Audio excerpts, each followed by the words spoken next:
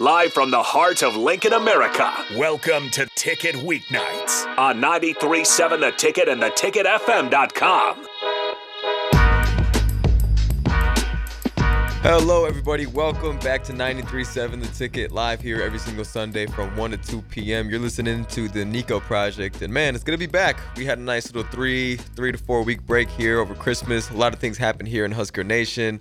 The volleyball team, congratulations to them on placing second in the nation. They absolutely had a historical season with the whole entire Memorial Stadium gig and then transitioning on to being number one for a few weeks.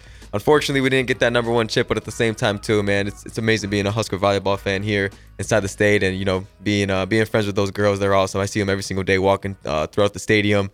Real cool people, and we're excited for what the future holds, man. There was no seniors on that team, too. Obviously, a lot of people do know that, but you got to reiterate that sometimes. We have a very bright future ahead of us in Husker volleyball. And then as for Husker football, Dylan Raiola committing. That was huge. I actually did not stay up to date on a lot of this news because I was in Puerto Rico for a little bit for about 2 weeks. 2 weeks over break, so I came back and my phone really wasn't working well down there, so I came back to all this news, and it was quite a shock, I gotta say. So just missed him. He was just at the Ticket Studios. Actually? It was like 30 minutes ago. Dylan Raiola spotting. He was checking out the Ticket Studio, so we had a good opportunity to go see him just a little bit ago. I guess we're famous now, so if you want to be in the same place Dylan Raiola was, go ahead and stop by 93.7 The Ticket here in 1040 and O Street, guys. So for all the people out there, for all of my returning viewers, and for some of my new viewers, my name is Niko Schultz. I'm on the track team here at the University of Nebraska, and our season actually kicks off here next Friday and Saturday here outside of Devaney. So if you guys are interested in coming in and seeing some track and field, we start up our season this January 12th and 13th. I will be competing in the 800 and 4x4, so if you want to see some fast times, go ahead and stop by this next upcoming Friday and Saturday. And so today for you guys, I have one of my teammates and very close friends and former roommate. His name is Nick Bryant. Nick is actually a Big Ten champion. I think a 3-time Big Ten champion, actually, in the 600 and the 4x4. And I believe I'm probably missing out on one other event. But he is an absolutely amazing athlete. I think Nick's on the call line right now, actually. Nick, can you hear me? Maybe we lost Nick. Nick, are you still there? All right, Nick, we're going to hang up. Just have him go ahead and give a call back. But anyway, as you're giving his resume here. Of course. Yeah, so back to what I was saying about Nick. I mean, for all my track athletes out there and everybody who runs track, I mean, he's a 45 runner. He's also a 115 runner in the 600-meter run. And so you bring that to any university, any school, you're getting a full ride scholarship. You are absolutely a top-level athlete. And so being able to train with him every single day has been truly amazing. I mean, yeah, he's a great character. Track is not his only profession. He's big into politics. He's big in communicating. I mean, me and this dude are always having scholarship debates each and every single day at training table. And like I said, he's also a big video game head too. Growing up, he did tell me he was a big nerd. So this is all great context for what's going to come next. I mean, you guys really don't really know what you're in for yet when it comes to Nick Bryant. So yeah, and while we're waiting for him to go ahead and give us a call back here, what does this kind of off time look like for track athletes? Like, how much time off are you guys really giving yourselves? And then what does that look like when you get back here? Obviously, you just got back to Lincoln. How quick do you get back to work? You get right back to work right away. I mean, over break, theoretically, you're supposed to be training with the same exact intensity as always. But I mean, in this time period with no school or anything like that, it's almost as if you're being treated like a professional athlete. So I think that's Nick on the call line, actually. Nick, can you hear me? I wonder if he's just in a bad spot. And I wonder too, because yeah. I was hearing a lot of static. So Nick, if you're out there, we'll keep you tuned in here. But could be because I know you said he was on the road, so it could just be some tough spots out here. As everyone who's had a phone in Nebraska can obviously point out a few dead spots. But anyway, as you're saying, you're getting back, getting healthy, and you're just getting right back to work. No off time. No off time, man. We go right away. I remember for my first workout back, I got right off the plane. I just turned 21 the other day too. So I get right off the plane. It was a very long break. There was a few sleepless nights too. I don't know what it was with the transition from being from Illinois to Nebraska, even to Puerto Rico a little bit, but my body was completely thrown off my time cycle. And so I get back and my coach tells me, all right, man, we got 5-600s on the day back. That's not ideal for me being a 800-meter runner coming back to 5-600s. It's not easy for anybody, but I actually ended up passing out on the final rep. I didn't hit the time at all. I did good through a 4 out of the 5, but then on that final rep, it just absolutely got me. So, do we have Nick on his call line now, or no? I think we'll try to get Nick on the second segment here because it seems like he's in a tough spot when he's on. There's a lot of static going on. So, Nick, if you're out there listening, maybe we'll just try to get him in that second one. But I'm curious. We can always take a shorter first segment here as well. But I do want to ask you some things because we had Dr. Adams from Spine and Sports Chiropractic on Fitness Fanatics. Oh, man. Definitely check out Spine and Sports. But he was talking a little bit about flexibility. Obviously, a lot of great athletes are going to be extremely flexible. But he's also talking about you can be over flexible where it actually can hurt yourselves. Right. Like, where do you fall on that? Like, if you have to go touch your toes, are you good on that? Yeah. When it comes to flexibility, I flexed. When it came to like stretching out, I was great throughout middle school, great throughout high school, and through college. I gotta admit, I'm probably not the best when it comes to flexibility. I can touch my toes, I can do all of that. I do what is necessary to warm up and to cool down. And there has been a few times though where I've like overstretched or kind of got a little bit too crazy about that, especially with massage guns or bands. I mean, you can really pull your leg all the way back and to the point to where you almost get like microscopic tears in your hamstring, or you can overextend your knees and stuff like that. And I've done that a few times where like overstretching. Yeah. So like a big tendency for runners is when they pull up in a competition or in a practice, and let's say their calf gets really tight, they have a tendency to stretch it out immediately. But the problem is when you are running and when your calf locked up or cramped, it already is super stretched out and super strained at that point. So you wanting to stretch it out, it's only going to mess it up even more. So when it comes to over flexibility, that is actually something I've had to, chill out with a little bit. And that's actually why I don't like stretching out too much. I'll do it for, anywhere from 2 to 5 minutes. But then after that, once my body's good. I just let my sleep and my diet take care of the rest, because your body is a lot stronger than you think when it comes to things like that. See, I always thought that was fake news, because I remember seeing those like overstretching. I was like, I don't even know how that's possible. So if you overstretch at an event and then like you can immediately tell like right after, like, man, I stretched way too much before this run. Yeah, I mean, you would really have to overdo it. Like I said, I was overdoing it pretty bad. Like I said, I would show up to a workout and be like, oh my God, I feel worse than I did, previously just after the workout. I was like, let's say I finished a workout, I'm pretty sore. I'll stretch way too much for like an hour or two. And the next thing you know, I'm even more sore than I was after the workout. I'm like, this is just terrible. And now I probably have to recover for, 2 to 3 more days. And I'm not sure the science behind it. As you said, you had that one guy come in and give some facts about it. But I mean, for me personally, shout out him. But for me personally, I definitely have overstretched a few times. And so, yeah. What about you? For your personal preference, have you ever experienced overstretching or never?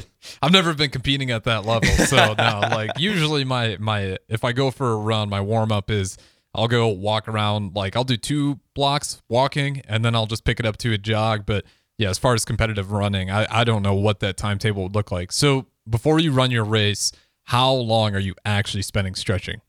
Before I run my race, I like to do it for like about an hour. Before we do like a real hard practice, you're warming up from 30 to 40 minutes. But then a race, you got to give yourself a little bit more time. It's different. You got to get in the right headspace. You got to go stretch on the hurdles. It's honestly not a lot of muscle stretching. It's a lot of like endurance in a sense. I mean, like we do a mile warm up and a mile cool down every single time we do a workout. So the first thing we do as soon as we get to the track is run that mile. And so we run a mile, and then we do a lot of hurdle mobility with our hips. And we really do not spend that much time on the ground stretching our muscles. I mean, you just get ready to go fast. I mean, you're warming up the muscles, but actually stretching them out, for me as an 800-meter runner athlete, I mean, I just don't think I need it that much. Rather, if I was a hurdler or a 60-meter runner and your muscles are firing on all cylinders, you definitely need to stretch out more because you're more susceptible to injury. But for me, I'm using 85 to 90% of my speed. Rather, as a sprinter, you're using 100% for 6 or 7 seconds. I'm going for anywhere from a minute 46 to a minute 50. I mean, it's night and day. So what about shin splints? How does that come? Because those are a killer for a lot of runners, track athletes.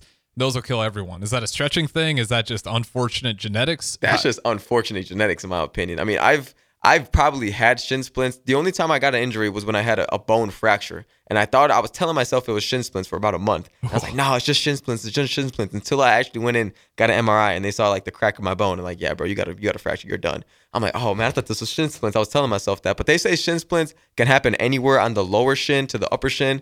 And so mine was directly on the bone. It was kind of like hanging off the bone a little bit. So I was like, no, it's just like a really bad case of shin splints. But no, a lot of people, I'd say a lot of distance runners get a lot of shin splints just because of the high mileage. I mean, if you're a distance runner at the Division I level, you're doing anywhere from like 60 to 80 to 90 miles a week. I mean, some people don't even drive their car that much. I mean, let alone if you're running out there, all that force in your body. A lot of distance runners do not weigh a lot. Their body fat percentage is the lowest out of all the event groups on the team. And so they're really susceptible to low iron and injuries as well with shin splints. But I heard they're just terrible. I heard they're just, you can't walk, you can't run, and it's just a scraping. And to get it out too, I've seen people take knives and kind of scrape their shins down and try to get it out. I'm not sure if you've had any personal experience with that, but I could never. Maybe I've had them, maybe I've not. But if you've ever had shin splints out there, I'm sorry. No, I've been lucky. I've never had to deal with the shin splints. But like you said, I've seen plenty of athletes have them, and it'll take you out of a race. Like, you just can't perform. Like I've had guys where, and during high school they had to like 10 seconds because they're like, man, I got shin splints, and then they get to the end and they're just dragging because it hurts, like wincing with every step. But yeah, when it comes to the track athletes, what are some of the tricks that you've learned to really get yourself ready? Everyone's a little bit different, but how does Niko Schultz get ready for a run or a track event? Man, this is a really good question. So I've actually done almost like a deep dive study on this, especially recently too with the season coming up. I did a full thorough analysis on every single race that I ran last season, whether it was good, bad, or anywhere in the middle. And for one of my best races, I realized that I was locked in on all cylinders, whether it came to school, track, just my pre-warm-up, everything. It was just all making sense to me. And so like whenever I am warmed up, like taking care of things in the classroom, I'm feeling good. That's one less thing I got to worry about. Whenever my body is feeling healthy, bam, I'm good. That's one less thing I got to worry about. Because if I know that I've done the work on the track, I've done the work in the classroom, everything else, and I have no stresses, I can just show up and compete. But if I'm on that track and I'm thinking about some assignment that I absolutely just bombed the other day, or a test that I know I didn't study for, or I know I didn't take care of my diet for the week, I'm thinking about those other things. My confidence is low. But if I'm taking care of every single thing and putting check marks on it, I'm showing up to that track and field race thinking like there's no reason as to why I cannot win this race, or why I cannot PR, or why I can't take this to the next level. So honestly, getting ready for me, it's a routine thing. I'm big on routine. If going to bed at the same time every single night, doing the same thing kind of every single day. A lot of people don't like staying stagnant, and I used to be one of those same people. I used to be very emotional as to where like I'd be a very, very high and a very, very low at the same time. Like I would just kind of fluctuate throughout my day. But I realized whenever I'm the most successful on the track is when I'm just staying very steady, just on a steady line, not getting too happy about things, not getting too sad about things. Whenever I'm just very locked in. Stretching is a big part of that. Warming up, making sure I'm doing things in a professional manner. If you ever watch a very professional athlete warm up, if you ever watch Usain Bolt warm up or anything like that, they have a very thorough routine. Even Steph Curry, I know it's a different sport, but I mean, you see that dude out there having fun, throwing the basketball around, kicking it, pretending to play tennis, and he's one of the best three-point shooters out there. And he gives a lot of credit to his routine, his trainers, things like that. Honestly, when my confidence is the highest, I perform the best. And I'll ask it back to you. So like, it's cool to get two perspectives on things. So like, obviously I'm a Division I track and field athlete. It's very different as to what high school was. But for you, you were also an 800 meter runner, 400 meter runner back in high school. What was it like for you? What used to get you into the zone?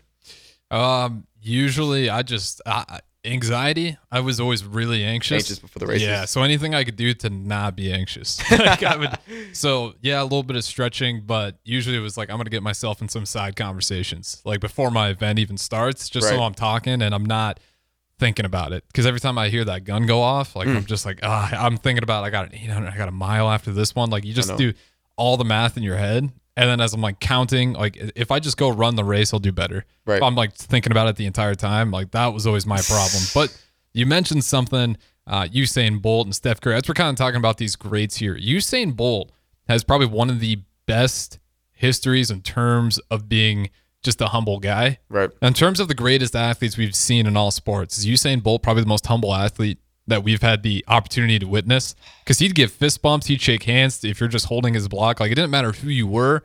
He was always just an incredible athlete and he had zero ego. Right.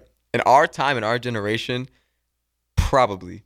I think the most humble athlete I can really think of off the top of my head would probably be Barry Sanders. I got a chance to check out a little bit of that documentary. Each time that dude would score a touchdown, he's handing the ball off after juking, almost half the team out there. That's a good one. Yeah, Barry Sanders might be one of the most humble athletes. I think Barry Sanders is one of the most humble. I know when Usain Bolt would run his races, he would be celebrating, with 20, 30 meters left to go because that's how good he was. And I do know what you're talking about when you come to the fist bump, being super nice to the reporters, treating people like how they should be. I mean, athletes, Yes, they are superhumans, but at the same time too, I mean, we're all humans at the end of the day, ability or no ability, you know. And I love how he treated him like that, but at the same time too, he did hold back in a lot of those races. I feel like once you ran that world record of 9:58, I believe, what it was, 9:59, he held back a lot of times after that. He had so many other opportunities to break that record, even the 1919 record. That record, in my opinion, is more insane than the 9:56. I don't think anybody in the world will ever come close to that ever again, that 1919.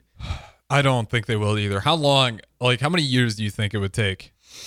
Like, do you think we have to go 500 years forward for it to ever get touched? I don't know if he did it in 2008 or 2012. I forgot the year he did it.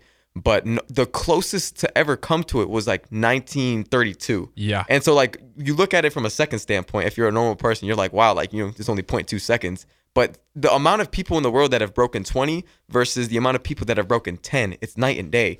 I think it's only been like 1 or 2 high schoolers ever to go under 20 in high school. But then when it comes to the 10-second meter mark, I mean, there's almost 20 people. And there are so many people in the world that have broken 10 rather than broken 20. To break 20 seconds in a 200 meter, in my opinion, is so overlooked and underappreciated.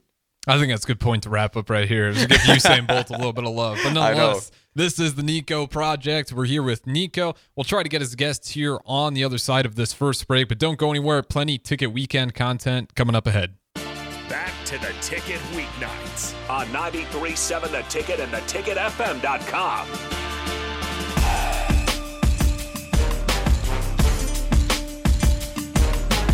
All right, ladies and gentlemen, we are back here live for the Niko Project, and we think we got the call line here working for my guy, Nick. We'll give it a shot. Nick, are you able to hear me? Hello, Mr. Bryant. He just hung up on us. All right. No Nick. Oh, man. No Nick, unfortunately, for today's show. But, ladies and gentlemen, we were previously talking about some different track aspects. And I don't know if you're a fan of track and field, but today's the day you're going to learn a little bit. So, as you guys know, Usain Bolt, one of the best runners of all time, arguably the best runner of all time. He holds the 100 and 200 meter world record. He has marks of about 9:59 in the 100 and 19:19 in the 200. And not a lot of people realize how crazy ridiculous these times are. The 9:56 or 9:59, my apologies, is an amazing mark. It really is. I mean, the previous world record was in the 9.6s, like the high 9.6s, but to break that 9.6 mark was crazy. But then he doubled down and went back and went 19:19, and not a lot of 200 meter runners have ever got the chance to break 20. To break 20, it is so hard to hold that top end speed for 200 meters. Your body can only hold top end speed for about 7 seconds, I want to say. And so to be able to go an extra 13 on top of that and, you know, go 19 seconds is just truly amazing. We're pulling up some of Usain Bolt's stats here on the computer. And I don't think in our lifetime we will see another athlete go anywhere near 1919. Obviously, we have Noah Lyles. He is a current generation phenomenon. He is I believe, 1931 200 meter runner.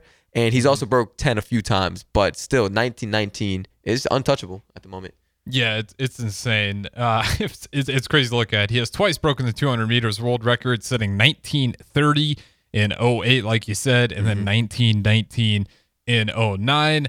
Helped Jamaica to 4,100 meters. I mean, he just has records on records on records. If complete accolades. We could spend the rest of the hour just naming every individual accolade that this guy's come by.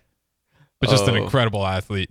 Yeah. So when you were growing up in track, I know you wanted to be a football player, right? But at one point in time, was there any track athletes you really admired, looked up to, or like, if I'm going to do this thing, maybe that's a person I take a few pages from? Yeah, no, I actually didn't get inspired by any track athlete until about my senior year of high school. I started track in the 7th grade year, and it was only to get faster for football. And then throughout the years, I really started taking track serious my junior year of high school when I had to quit football. Because of COVID, there wasn't going to be a season, and so I had to go full out, put all my chips in for track. And I went to a indoors Adidas Nationals meet. It was some of the best 800 meter runners in the nation. It was called the Adidas 2021 Classic Invitational in Virginia, I believe. And so I'm at this meet competing, and I'm leading the race for about 3 out of the 4 laps. And after the race, I had a chance to listen into what the announcers were saying about the race. And they said, man, this kid right here, Niko, he really has the builds and the feel of Nick Simmons. And I was like, who the heck is Nick Simmons? I have no idea who this guy is. But apparently, or not apparently, he was one of the best 800 meter runners, American 800 meter runners in the world. In the 2012 Olympics, he faced off against a guy named David Rudisha. David Rudisha broke the 800 meter world record in that race at the Olympics. And I think it was in Rio. That's where the Olympics was. But he ran a 140. And so for context, he came through 449 seconds for an 800. So he ran 49, and then he doubled down with a 51. Nick Simmons ran about a 142, so he came through in about 50 and then 52. I mean, these marks are insane. And Nick Simmons, he was kind of like me. I mean, he used to be a football player. He was an amazing athlete. And he kind of had like a stockier build. You know, since I was a football player in the past, I did have a very stocky build. I was kind of a power runner. I'd be a front runner as well. So, I mean, I'm going against guys who were cross-country runners coming down. I was a 400-meter runner coming up. So I was real stocky. And so I did a lot of research on Nick Simmons. And Nick Simmons actually is a very famous YouTuber as well. He is making more money on YouTube now than he has ever made while being a professional athlete. And that is actually bizarre to me. I think in the track and field community, people are so underpaid. The only times that they get paid is through sponsorships. And not a lot of athletes are fortunate enough to get sponsorships. And it's a very cutthroat business as well. If you do not perform to their standards, if you are not achieving these marks and you know, placing anywhere from top 3 in each and every single meet, they're going to cut your contract and you're going to be done. And even if when you are on a contract, you are barely breaking $100,000 per year. And $100,000 today is almost like, you know, the $60,000 a few years ago, obviously with inflation coming on. But I mean, the track and field community is underpaid in my opinion. What is your thoughts on that? I'm not sure if Harrison, if you know much about what it's like to get paid as a track and field athlete. I mean, but if you take one of the worst NFL players versus some of the best track and field athletes, they're not. I think an NFL player might be getting paid more. Oh yeah, probably still getting paid more. It's a tough thing to do. It reminds me of wrestling, like or volleyball, all those niche sports. Unless you have some real pro league that consistently gets numbers, the monetization afterwards is just going to be a difficult road. Like you got to be Usain Bolt, you got to be Jordan Burroughs. You know, when it comes to volleyball, you got to be in Nebraska. Apparently, that's the best way to get fans in here. That's what it feels like. Helps when you have really great talent as well, but. You know, I think it's a thing where I'd love for them to get paid, but what does that next step look like? Like, how do you you'd have to essentially make some sort of track entertainment where people can have a season, they watch, they see the best athletes. What does that look like for track athletes? Like, how can you see the space evolving? Because to me, the biggest problem is it's just like the wrestlers. There isn't a space to showcase your talent. Therefore, there's no monetization. Right. You just don't have a good TV spot for people to go watch you perform. So what is the next step for track athletes to maybe get paid? Well, check this out. Each and every single 4 years is obviously the Olympics, right? So when the Olympics come on TV every 4 years, you're forced to at least check it out. It's on all the TVs. It's NBC. Every single channel you could think of, the Olympics is on, and people are feeling real American at the time, right? They see an American perform, and they're like, "Oh my gosh, I got to check this out. This is America." You only see this once every 4 years. I feel like the Olympics is not run too often. Like every single 4 years, that's a very long time. Only 2 Olympics within a 10-year span versus a football game. There's how many football games are played every single week? I mean, you got Thursday night football, Monday night football, Sunday night football. You are seeing 3 different days of just nonstop sports, plus NBA. NBA is being played all throughout the week. Track and field meets are just not frequent enough, in my opinion. But at the same time, too, we are absolutely destroying our bodies. Yes, football players are getting contact each and every single day. That sucks. NBA players, they're not getting as much wear and tear on their bodies as football players or track athletes, but they're still performing at a high level. But they're able to perform, you know, once every 2 or 3 days. I think if you make track and field a more frequent sport and make the arenas more of an entertainment space, I think track and field arenas are a bit generic in my opinion. I think when you go to a football game, you can go to concessions, you got little games depending on the stadium you're at, you got a big culture around it. I mean, go Big Red, obviously everybody's screaming that, you're all wearing red, you're representing the same exact thing. There has to be a way where maybe we bring the track and field, you know, competitions to like something similar to that of a football stadium. I like where this is going. I was going to ask, like, okay, so what are we adding to track and field events to add some more of that entertainment aspect? A different event, you're saying? Like anything, like an event, concessions, like what are you adding to this track and field event? You got to bring more media credibility to it. I think you have to hype it up as the media. If you get more reporters there, if you get more professional athletes there, if you got people, I don't know if I even want to say this, but if you get people sports betting on track. I was going to say, it's almost like horse racing. Exactly. It's almost like horse racing in a sense. Obviously, you have 8 lanes, you have different people, you're betting on people, but I mean, I was watching a video the other day on high jump over under would be so fun. Dude, the high jump over under would be crazy. You're always going to hit if you're in Nebraska. Those dudes are jumping over 7-1 each and every single meet. But I mean, if you're really looking at it though, I mean, it's unfortunate to say, but in today's day and age, people are betting on everything. I was watching a podcast the other day, and I'm not going to name the athlete, but he said that in his DMs, after every single performance, is 50-50. It's either people cursing them out, like, why didn't you hit my over? Why didn't you hit my parlay? Or it's people absolutely loving them. Bro, you can pay for my rent, bro. I put my mortgage on you, man. Thank you. It has become so crazy. But honestly, if you want to get views in a bad way, that's how you do it. But I do not want to approach it like that. I want to approach it from just like a fun standpoint, like as a track and field athlete, when there's a lot of people at your competition, it's a good feeling out there. I mean, you don't want to notice it because you don't want to psych yourself out. But I mean, if you're looking back at it and you have all these people wanting to see you perform and just there just because they want to be there, it makes the sport so much better. Our sport is very toxic, unfortunately. We don't get paid enough. Not a lot of people care about our sport. The sport's brutal. It hurts your body. And like as I said, you don't really get much from it, but besides the competition aspect, a lot of people who have been previous track and field athletes go to coach because they say it's the closest thing you get to being a former athlete. I mean, that's my stance on it. Yeah, and you see that a lot across all sports. Like even the guys that say they do play NFL, they're done with their career. Where do they end up? A lot of times they'll end up back in sports media just because it's a good step, or they'll get into coaching.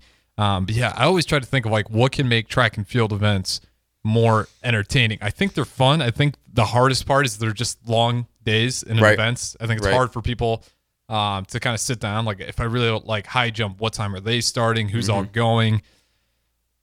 It'd almost be like you'd have to really promote it. And how many fans, like what's the biggest amount of fans you've seen in a Nebraska track and field event? I mean, I've seen the stands pretty filled before. I got to say probably Frank Savine in my recent years has been the biggest one. If I had to get a guess, maybe a little bit over 300, 400 people inside of the Vanny. I mean, compared to the football stadium where there's 80,000, 70,000 people going, and that's not even filling the stands. So, I mean, we're talking, what's the term?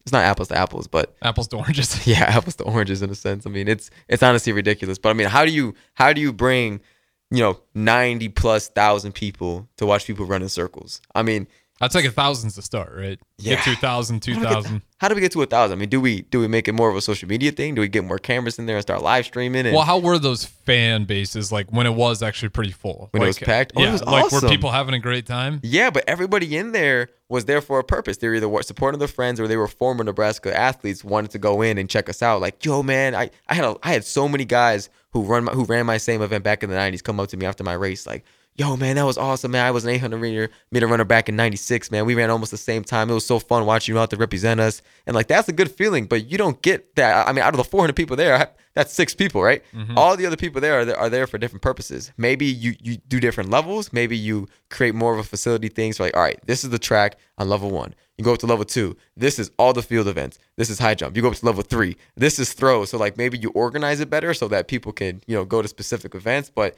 I want to get it to the point to where we have close and upwards to like 100,000 people at one track and field meet going absolutely crazy. And if we just get one season like that, or even just one meet like that, I feel like other schools and other track and field, places are going to start mimicking that. Kind of like with volleyball. Mm-hmm. What happened right when Nebraska volleyball said, okay, we're going to bring it from indoors to outdoors inside of Memorial Stadium. Other people started copying. Iowa, they brought their basketball game outside. And then now this upcoming season, there's going to be a bunch of more games like that. It just takes one person to start the trend.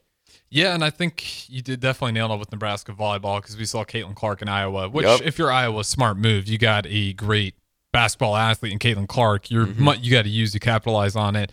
I wonder if that's it too. Is like sometimes when you get those great athletes, like you capitalize on it. Right. Like that's what Iowa did, right? They have Caitlin Clark, a great basketball player. The hype's going to be there for the season, but we can get it going early, knowing that we already have a person. Like feels like if Nebraska's got a great track athlete, like really market, push them. Like you have to come watch this person. Like you won't believe how fast they run. You won't believe what their pole vault is. Right. Man, other things, the only other ways I could really think about is like you add a crazy event in there.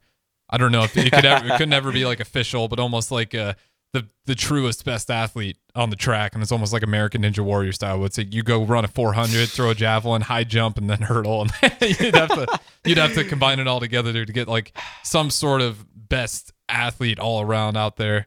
It'd be tough, but I think the best way to do it, the healthiest way to do it, would be market your premier athletes. Yeah. Like, fine, because let's be real, like girls basketball, it's awesome where it's going right now, but no one was watching LSU and Iowa because girls basketball is everyone's favorite sport. People are watching LSU and Iowa because Caitlin Clark and Angel Reese. Yep. Like that was a matchup, and that got everyone watching in high numbers.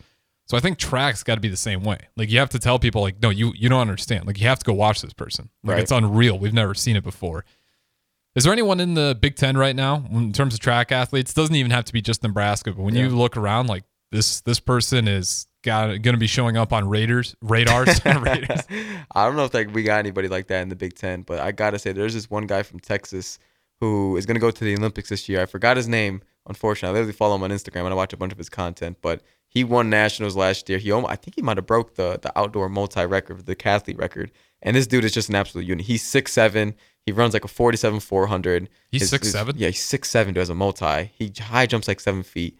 This guy's just an absolute freak of nature. And he was just like breaking all these records last year. He is just an absolute just maniac. And he broke all the records at Texas. And Texas is a very elite, organization when it comes to track and field and in all sports. But this guy was just like otherworldly, and he blew the whole entire field away. I mean, he beat a guy who broke the indoor national record. Like, to beat a guy who broke the indoor national record, you got to be a different type of dude, and he's projected to win the Olympics. So, like, when you got somebody like that who goes – exactly, you got to market that. And, like, I think track and field too, I think marketing he's fallen very short. Because back in the day, I used to talk to my old track and field coach, Gary Pepin. He retired 2 years ago.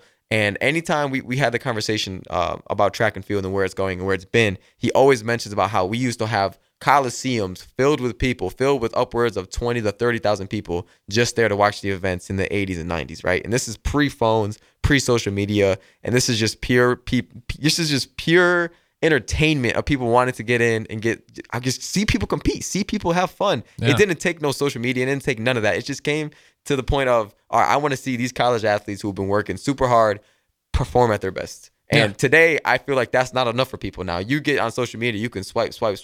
Oh, cool, that guy broke a world record. Swipe. Oh, she broke a world record. It doesn't hold the same weight. So now we got to pivot and think like, all right, as a marketing, how can we do it? Do we create cooler merchandise? Do we create cooler merchandise for, you can create like a really cool shirt or a really cool hoodie, kind of like how NFL does it, right? I mean, you can buy people's jerseys. Do you buy people's track uniforms? How do you make that a fashion statement? Do you put someone's track uniform on a celebrity? It's like, how do you go about it? And like you said too, that basketball game versus Angela Reese and Clayton Clark, they were just there because of those two athletes. They weren't there just because of the team. So how do we do that with our athletes? I mean, the first person that comes to the top of my mind is Jess, right? I feel like everybody on the track and field world, or even anybody in a Big Ten school, knows about Jessica at Nebraska because of how good she's promoted herself on social media and marketed herself. Like, why can't you buy her jersey, right? Just go just to see her. And on top of that, too, you're watching all the other athletes. And too, like, there's so many. The snowball effect is crazy, but to get it started is rocket science.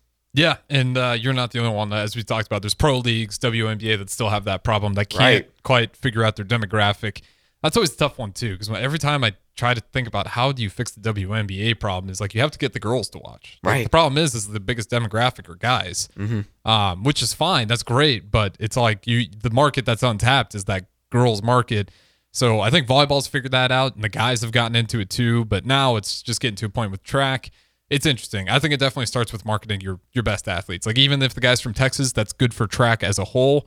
Just get people to go watch that guy. 6'7" runner, that's multi events. Like, that's going to be fun to watch regardless. With that being said, though, we do got to go ahead and throw it to our final break here on the Niko Project. Followed up by that, we will have Bills Thrills at 2 to 3 p.m. scheduled as always. Don't go anywhere. We'll be right back.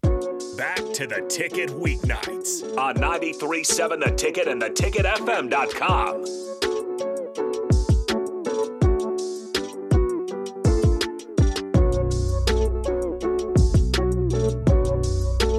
All right, we're back to the Niko Project. I stole your intro. I'm just that used to it. You're good, man. Keep it going. I like this. Yeah, absolutely. Join in 402-464-5685. You can catch Niko's face on Facebook, YouTube, Twitch, Twitter, Allo, Channel 961. We got a little bit of time here yet. Niko, I know you're a Chicago Bears fan, so I got to ask.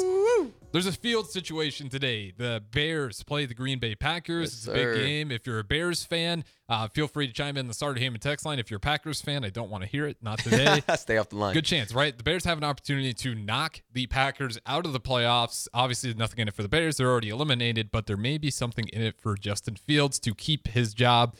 Is that a conversation that's blown up, or is Justin Fields really playing for his starting job at the starting quarterback position for Chicago Bears?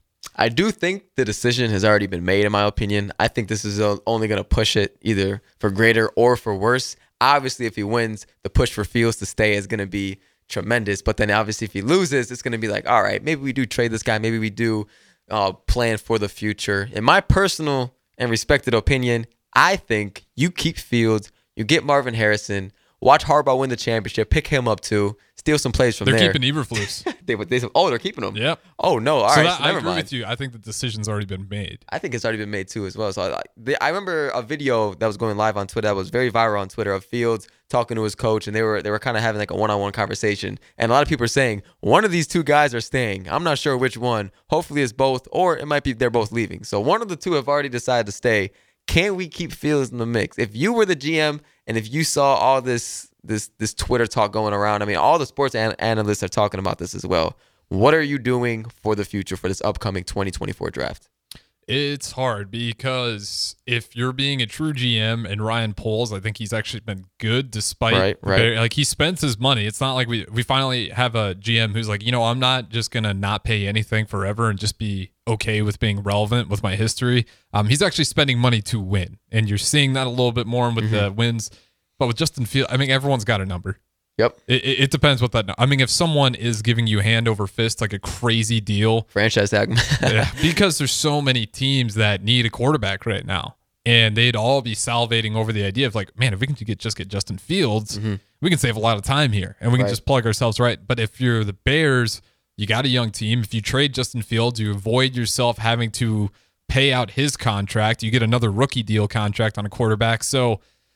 Justin Fields has intangibles that you're not going to replace. Right. That's why he's on NFL highlight reels all the time. Like he does things that you don't see. Despite them winning 3 games through multiple seasons, 3, 4, now this year we finally got 6. He's still going to be on NFL highlights because he does things other guys just can't do. Right. So now you're in a situation like, is Caleb Williams going to be better than that? Is he going to be worse? But because of the overall trades that we'll get in return, the future first rounders, maybe a couple second rounders as well.